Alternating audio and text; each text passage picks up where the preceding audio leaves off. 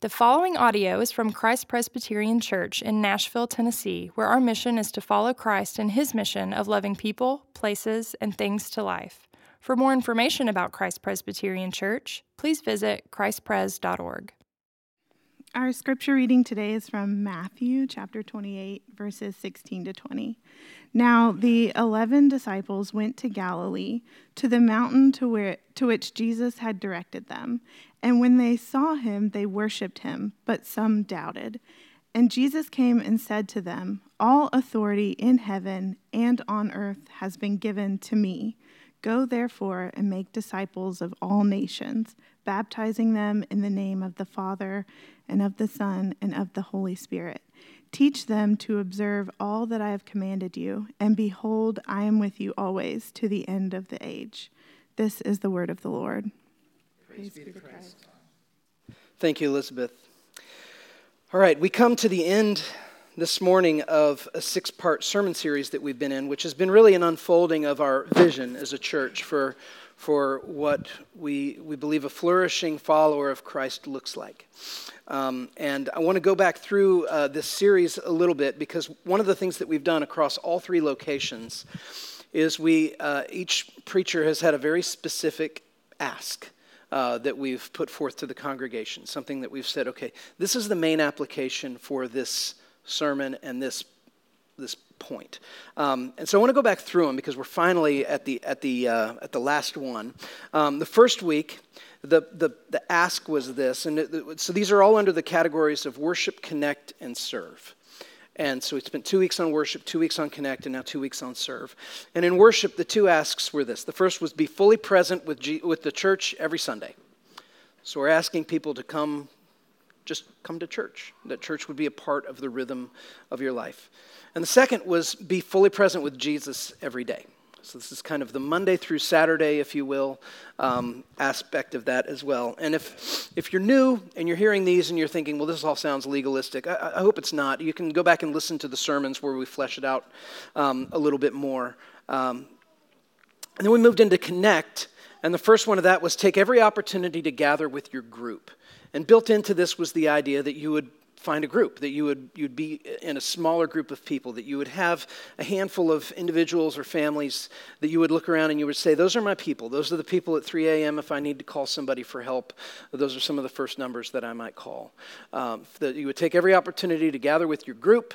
And then the second one under Connect was this: befriend and bring in people who do not have a church home. If you've been around Christ Pres for any amount of time, you know this is part of our heartbeat, is that we don't want to poach from other churches, but we live in a city that's growing rapidly, and only 1 out of 4 people, according to the Williamson County Census, has a church home. And so 75% of the people out there that we're rubbing shoulders with all the time do not have a church home for a variety of reasons. Some may not be believers. Some may not be, it's never really occurred to them to find one, in which an invitation can go a long way. Some are new to the area and just have not gotten to that part of settling in town. And so this is for us, we want to be an outward-facing church that's inviting, a culture of invitation. And this congregation has done an amazing job with that in our first year. It's so fun to meet people and to hear the stories of how did you find out about us? Because we don't have a big sign on the highway and we don't have a big billboard. People find out about this church through word of mouth. And it's been a wonderful thing to watch happen. And then so what was next? Then we moved into serve.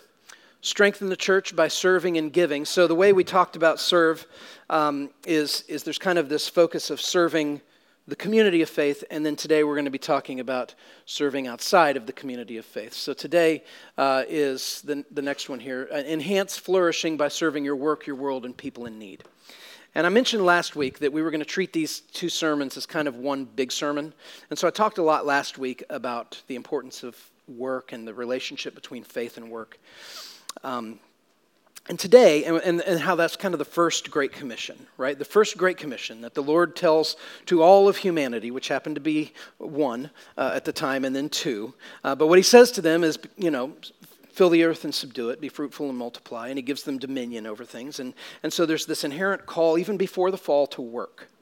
And so today, we're talking about the last Great Commission, which is Jesus telling his disciples to do what was in the passage that Elizabeth just read for us, to go into all the world making disciples of all the nations. And so part of our service as a church, when we look at the life of a flourishing believer, is we're serving the world that we live in by being advocates of truth and beauty and goodness, that we're people who are bearing witness to the finished work of Christ, not just as people who are speaking intellectually about it, but as people who are speaking as firsthand witnesses to what Christ has done in the world and for us. And so that's what I want to unpack today, is this last Great Commission, this call for us to be witnesses in the world. And if you've been around the church for any length of time, the odds are decent that you've heard a sermon, or at least part of a sermon, on the Great Commission. And if you're like me, you might hear the Great Commission and think, I don't know how to do that. I don't know how to be a witness for Christ. What does that mean, that I, leave a tract on the table at a restaurant? I mean, Nashville is a little bit, as a whole, Nashville would kind of look down on that practice and say, that's beneath us. But what do we do? What do we do? Do we is the idea of being a Christian in the workplace that I'm looking for opportunities to talk to coworkers about Jesus, that's what he wants me to be about in the workplace? That's part of it.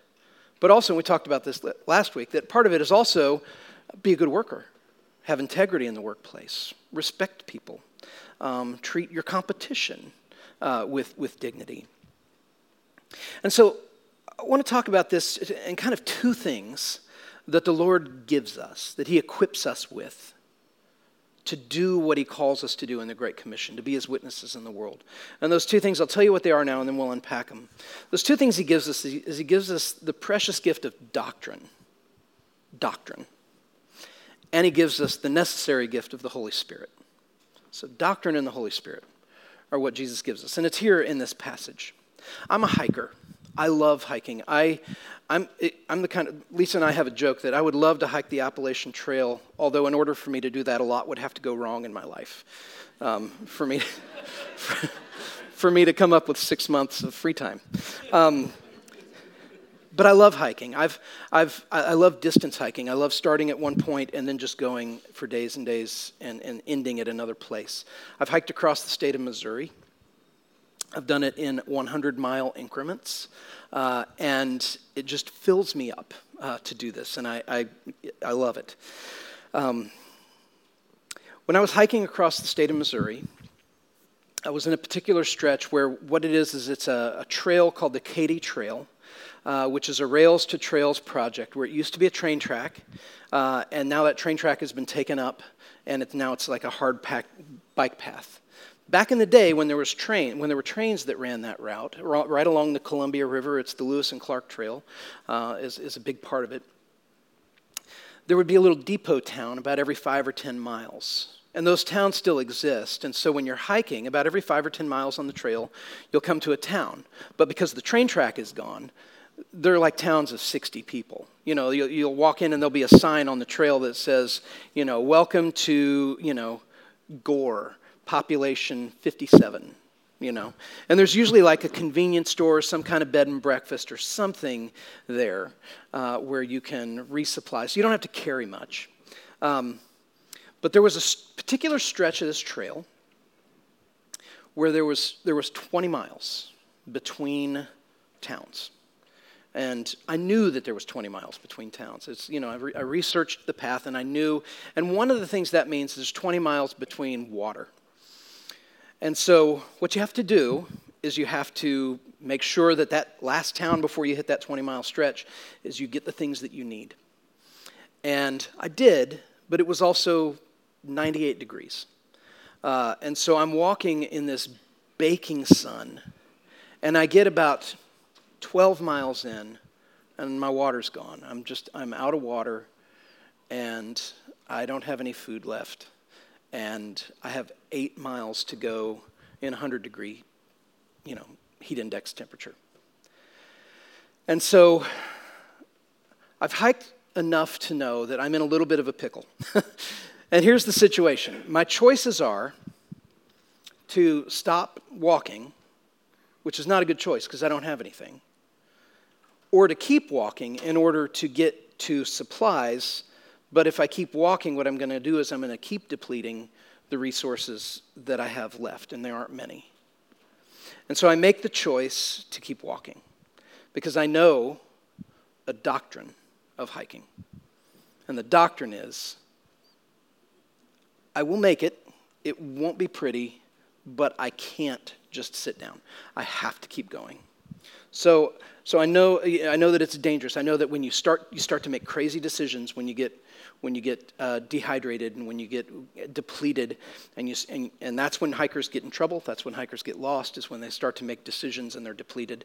And I know I have to keep one foot in front of the other on this trail, and eventually I'll make it to a place where there's help. So I keep going. And I come to this bend in the trail as it's following the river, and there's a bench. And I see the bench, and I think, I'm going to give myself 5 minutes on the bench. I'm going to go to the bench, and I'm going to sit down. With my watch, I'm going to make sure it's 5 minutes, and then I'm going to get up and walk. When I get to the bench, I notice that there's something on the ground underneath the bench.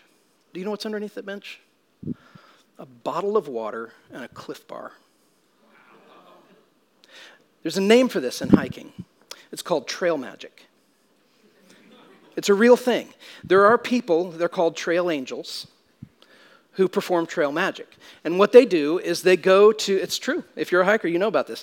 There are particularly difficult stretches of trail, and they will get on a bike or they'll drive up near it, and they will leave supplies in the event that somebody gets to that point of the trail and they're in trouble. And so I happened upon trail magic. I had the doctrine to keep going and the necessary gift of trail magic. That's a lot of what bearing witness to Christ in the world is like, is doing what we know is true and the Lord providing for us what we need. In our work, we talk about this in our work, enhancing flourishing by serving your work, your world, and people in need. What does it mean to be a witness to Christ in our work? It means that we're after more than just sharing Jesus at the water cooler, right? You're relieved of the burden of trying to share Jesus with everybody at the water cooler. Sometimes the Lord will have you do that. But that's not necessarily what the Lord means when he says, be my witnesses. He doesn't mean that every opportunity you get, ask somebody, do you know Jesus as your personal Lord and Savior? You'll do that. But that's not the sum total of what he's asking. Instead, it's to go about our work with people who have a doctrinal understanding of the importance of work. That work is pre-fall, work is something we're made to do, and it's something we're all made to do. And to do it well as people who are made in the image of God. And so we go about our work with excellence. We treat coworkers and clients in competition with dignity and respect. We conduct ourselves with integrity. We seek to improve the world through our work. We pray for those that we work with, whether coworkers, whether little kids that the Lord has entrusted to us and said, your work is here with these people, keep them alive. And we see work as an opportunity to enhance the flourishing of others. In our world, we seek to be good neighbors who care for others and the planet that we inhabit together. We get to know our neighbors' names so that we can be there in times of need for them. We bring levity and joy and a posture of celebration when there's something to rejoice in. We mourn alongside those who are broken, with people in need. We seek to live outward-facing lives. We recognize, as C.S. Lewis said, that we've never met a mere mortal. That everybody that you've met bears the image of God and they're worthy of respect. Even if they believe differently than you, even if they vote differently than you, even if they school their kids differently than you, even if they eat differently than you and live differently than you, they're worthy of respect and honor and dignity. And they're worthy of your help in times of need. What do we need to live this out? We need doctrine and we need the Holy Spirit, which have been given to us. These are two things that Jesus gives us. We see it in the Great Commission. They help us not only grasp the importance of enhancing the flourishing of others, but they also equip us then to do it. So not just like the Lord is saying, hey, it's important for you that you enhance the flourishing of others. It's the Lord saying, it's important that you do this. And by the way, I'm giving you what you need to do that. So let's talk about the precious gift of doctrine for just a moment. Disciple making requires doctrine.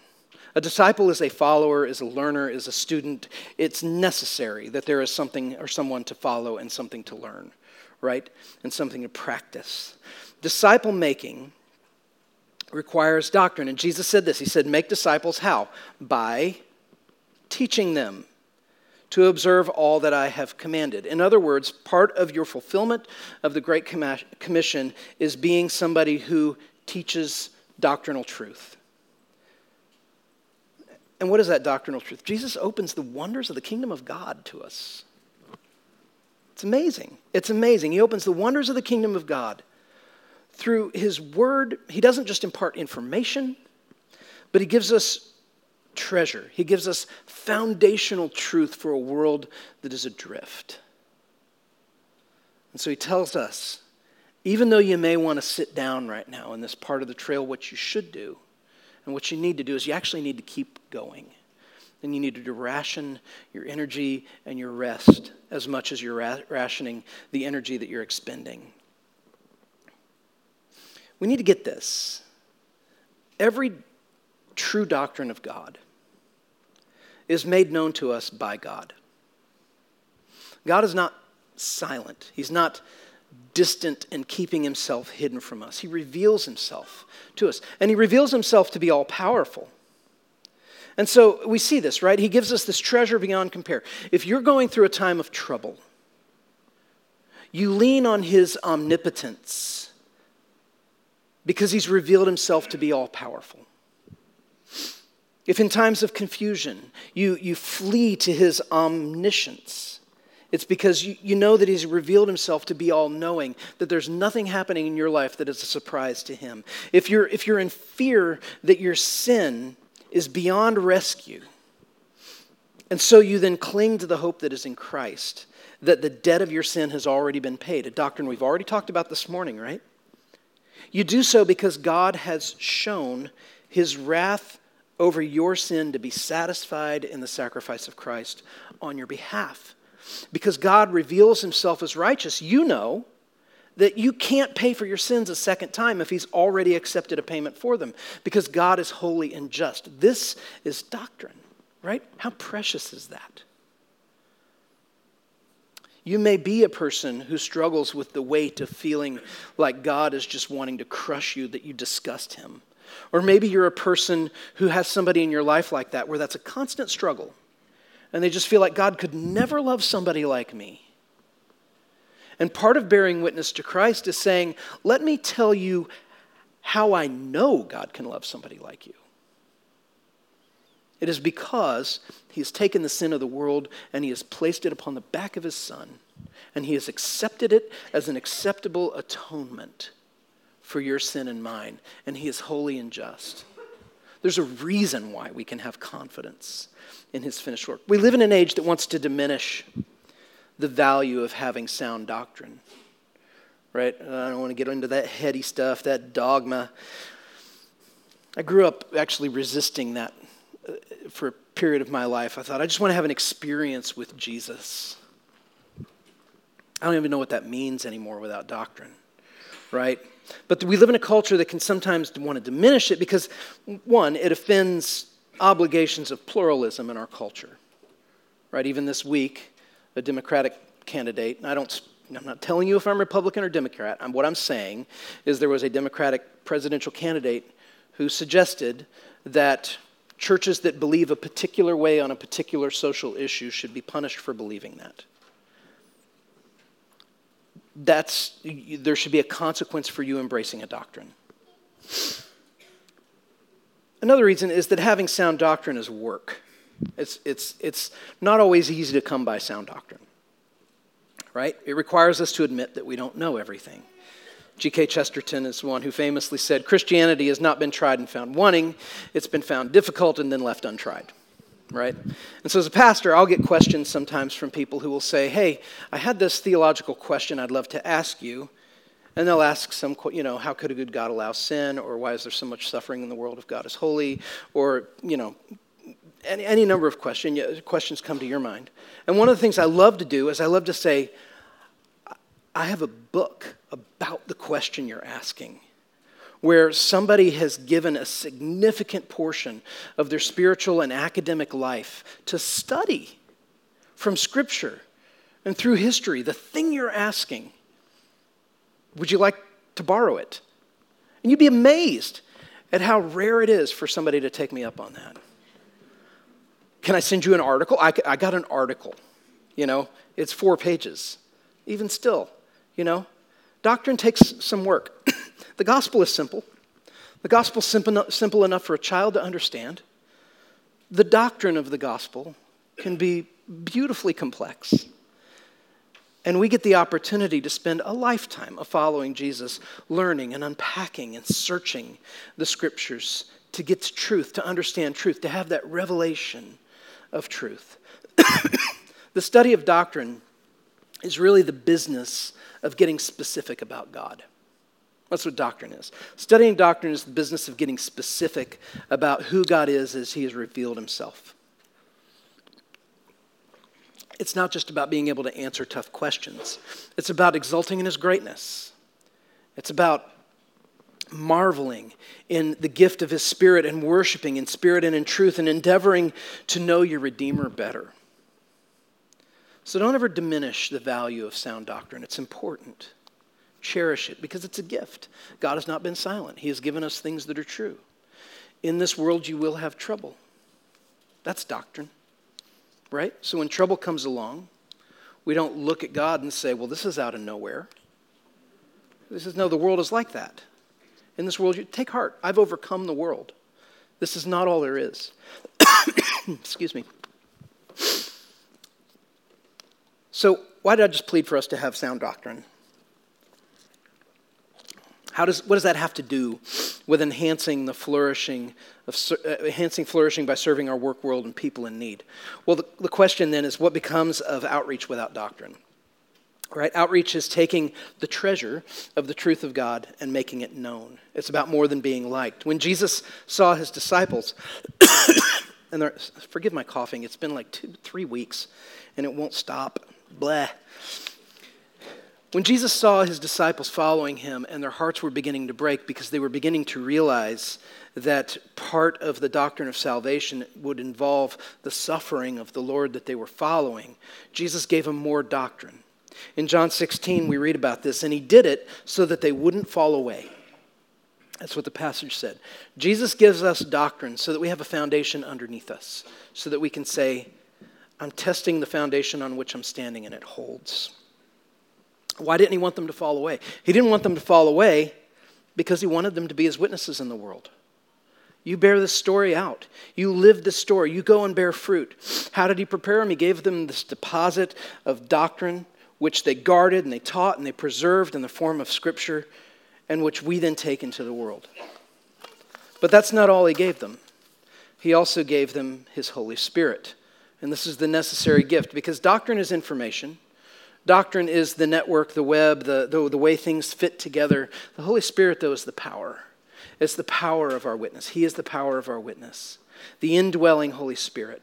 John 16:7, Jesus told His disciples, if I don't go away, the Helper will not come. But if I go, I will send Him to you. And in the Great Commission, we see what this Helper, the Holy Spirit, is coming to help them do. The Holy Spirit is given to be the power behind our testimony. Jesus tells His disciples in Acts 1, you will receive power when the Holy Spirit comes upon you, and you will be my witnesses in Jerusalem, Judea, Samaria, and to the ends of the earth. So along with sound doctrine, Jesus promised, I'll give you more than just information. I'll give you juice. I'll give you the power of the Holy Spirit who will work in and through you. What's beautiful about that is it means that when we are witnesses for Christ and we're taking the information out into the world and we're saying this is how salvation works, this is how God relates to His people, this is the mercy I've been shown, the grace that I trust in, and we're finding our way through and we're feeble and we're tripping over ourselves and we're feeling like, man, I don't know if anything I said was coherent at all to that person. The Lord is saying to us, don't you worry about that part. The Holy Spirit is the power at work in your witness. The Holy Spirit is the translator. As a preacher, this is one of the realities that I embrace. And that is that I know, say I preach 40 times a year. And you're here in the room because you've took that first point seriously and you're here every Sunday. And you listen to all those sermons. I may ask you, tell me 10 things I said in sermons this year. And most of us, myself included probably, would get to 5 maybe and think, can I get back to you on the other 5? I know that when I preach a sermon, I've worked hard on the content. I've tried to organize it in a way that makes sense. And I know that we're engaged and we're listening. I also know this, though. Those moments when I've been in the room listening to sermons and the Holy Spirit has done his work in my heart that I remember standing out as being like pivotal eureka moments, most of those times were probably not the main point of the sermon. Most of those times were probably not when the preacher said something and I said, you just unlocked the mystery of the universe for me. Most of those times are when the preacher makes a throwaway comment or they say something that triggers a thought that has not a lot to do with what they said, but it helps me understand something else. And I have that moment of clarity and I say, oh, I didn't know that. And the preacher can't take any credit for that, right? And I take great comfort in that, actually, to be truthful, because it means that, look, I'm coming and I'm bringing doctrine and I'm trying to leave trail magic along the way. But I also know that the Lord is the one who is taking the message and he's applying it to the lives of individual people and he's doing it in the way that only he can do it. And I take so much comfort in that. He's the power behind the witness. And if you're a follower of Jesus Christ, I bet you know this is true. I bet it's your own story, is that somebody said something and that triggered something else in my mind and heart that unlocked a mystery or helped me understand God better. But it's rarely the 3 points of the sermon, right? Jesus loves us like this. There's so much that we don't know about God. There's so much that we don't know about what he's doing in the world. Things that he just says, it's not yours to know, don't worry about that. Like when he's coming back. What he says is, I am coming back. It's enough for you to know that it's happening, regardless of whether you know when it's happening. And so we get the gift of the Holy Spirit. We get the precious gift of doctrine. And we're called then to be, what? Witnesses. There's a difference between being an advocate for something and being a witness, right? An advocate for something. When we take the name of Christ out into the world, Jesus says, you're my witnesses. And I like to think of that as the image of the person who takes the stand in a courtroom, who's a witness. Because part of what they're doing is they're saying, the reason I'm here and the reason I'm being asked questions is because I have firsthand experience and knowledge of something. And so all I'm doing is I'm telling you about what I know. I'm telling you about what I've been through, what I've experienced, what I've seen. And so we're called to be witnesses for Christ, and we're given doctrine, and we're given the power of the Holy Spirit. And so we have these things. We have truth and we have power. If all God gave us was doctrine, we would be advocates, right? We would be people who would be imparting information the best that we can, maybe trying to persuade, but that's not what he calls us. He calls us witnesses. Advocates get their convictions from logic, from learning, from reason, from argument, from seeking to persuade others, and those are all good things. But witnesses are those who have been so powerfully moved by the reality of the living Christ, who has taken away their sin and filled them with his Holy Spirit, that there's nothing more real to them than his presence, that they have a relationship. When witnesses speak, they do so with the intensity of those who have tasted and seen truth firsthand. And so we're more than advocates. We're called to be witnesses whose testimony flows from what we know to be true as those who have experienced Christ. Which means part of being witnesses in the world is we're a little bit like trail angels, right? As we understand that life works a certain way and there are certain stretches of the trail that are tough. And we want to help with that. We want to be a resource. We want to anticipate the struggles that other people are having and meet them there. And what we give them is power. And it's power from the Holy Spirit working through us. And so when we talk about what it means to be outward-facing Christians, Christians in public, who are seeking to enhance flourishing by serving your work and your world and people in need, we're talking about living out our faith in every corner of our life on the foundation of sound doctrine and by the power of the Holy Spirit who is at work within us. And both of these things have been given. They've been given to us, and they're ours. And the whole point of this series has been to say that we are really at our most effective here when our lives are marked by the values that we've worked through in this series, when we're worshipers. We're people who are connected in community. We're people who are inviting others in, that we're viewing the places that we work and live and play as the context in which we bear witness to Christ. And the Lord is the one who is responsible for the outcome of that. But what he tells us is not, you can be my witnesses. He says, you will be. You will be. And he works through us. And thank God for that. Pray with me. Lord, I thank you for the gift of your word. I thank you for the Great Commission, that you did not just give us information and tell us to just go think, but that you told us to be witnesses, that you told us to be people who tell the truth about our encounter with you, about our relationship with you. And Lord, we can be so pragmatic sometimes in the way that we try to dissect what that means, the things we should necessarily say to somebody in order for it to count. Lord, deliver us from that kind of thinking and remind us of what is true, that you work and that you are at work in and through us and through the message that you call us to bear and the truth that we have been witnesses to. And we thank you for your mercy and your grace and your kindness. It's in your name, Jesus, we pray. Amen.